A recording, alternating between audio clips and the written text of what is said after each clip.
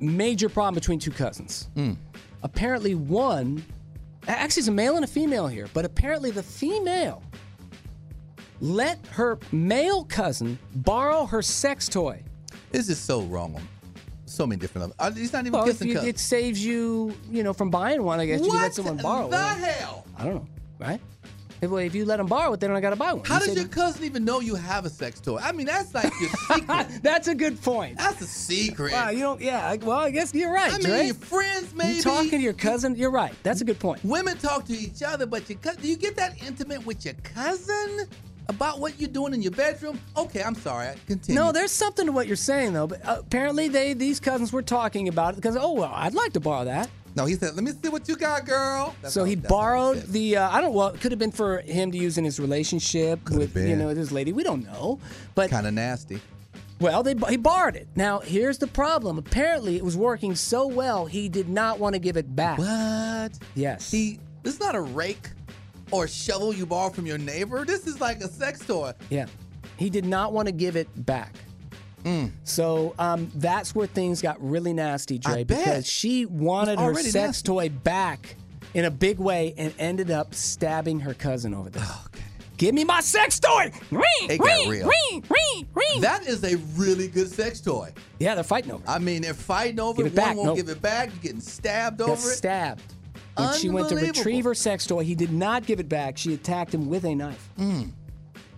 Yeah. Is the person going to be okay? Is a sex toy normally something they're going to be okay. Okay. They survived the attack. Maybe a sex toy is not something, maybe that people are too personally attached to that. Maybe you shouldn't be even letting people borrow it.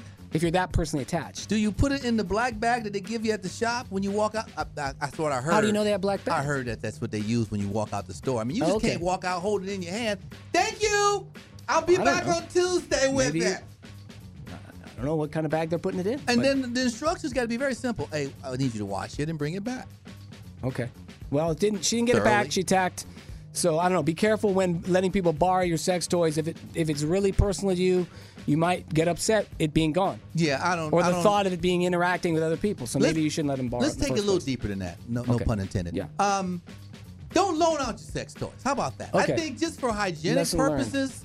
Let's just hold on to that. You got to buy your own. Yes, or maybe you gift them. Maybe you go buy them for Christmas. one. I'll buy you the same model. You got one coming for Christmas. You're not going to use my. Who does? I couldn't even imagine. A lot of things went wrong here. A lot. All right, here's another one though. This is not good.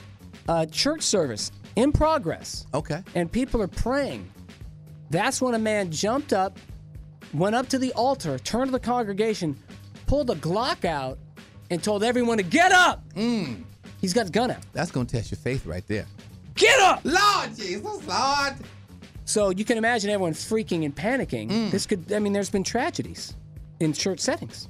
Wow. So the pastor leaped into action here, Dre, jumped and started grappling with the man with the gun. That's what I'm talking about. That's the pastor. That's a man of faith that I want leading me at church. And sometimes, a man who's willing to die for me. Sometimes these are older men. I don't know exactly how old the pastor is, but this is a 26-year-old young buck. He dove and the pastor dove on him from the pulpit. Yeah, and they are now. God, give me wings.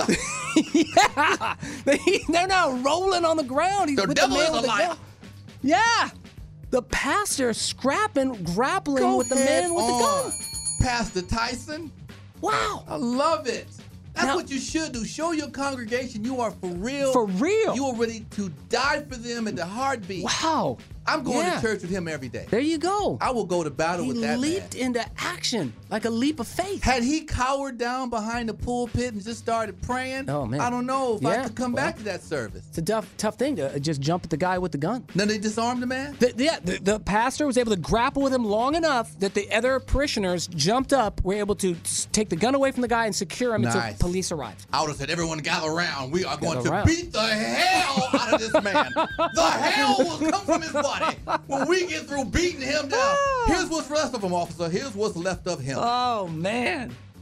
Get out the holy water. Yeah, I would have beat him and prayed for him at the same time. At the same time. That is beat the hell. I mean, because we've had some tragedies in churches where people have come in with guns. People lost their lives. You're right, just tragedy. And this would be a moment. Okay. I mean, that probably brought that church together tighter. Right. And no one else will come up in there swinging a gun. Never again. Never again. And you should have somebody at the door, by the way, at these churches. Because the world we live in now. Man. What in the world? And I say that someone at the church, and I'm going on a limb, I'm going to say it. Okay. Someone at the church should have a gun. One of your deacons should be packing. Is that where we're at now? That's where we're at, right? Just look at the story you just told. Yeah, I know. It's crazy. That's where we are. Right, let's move on.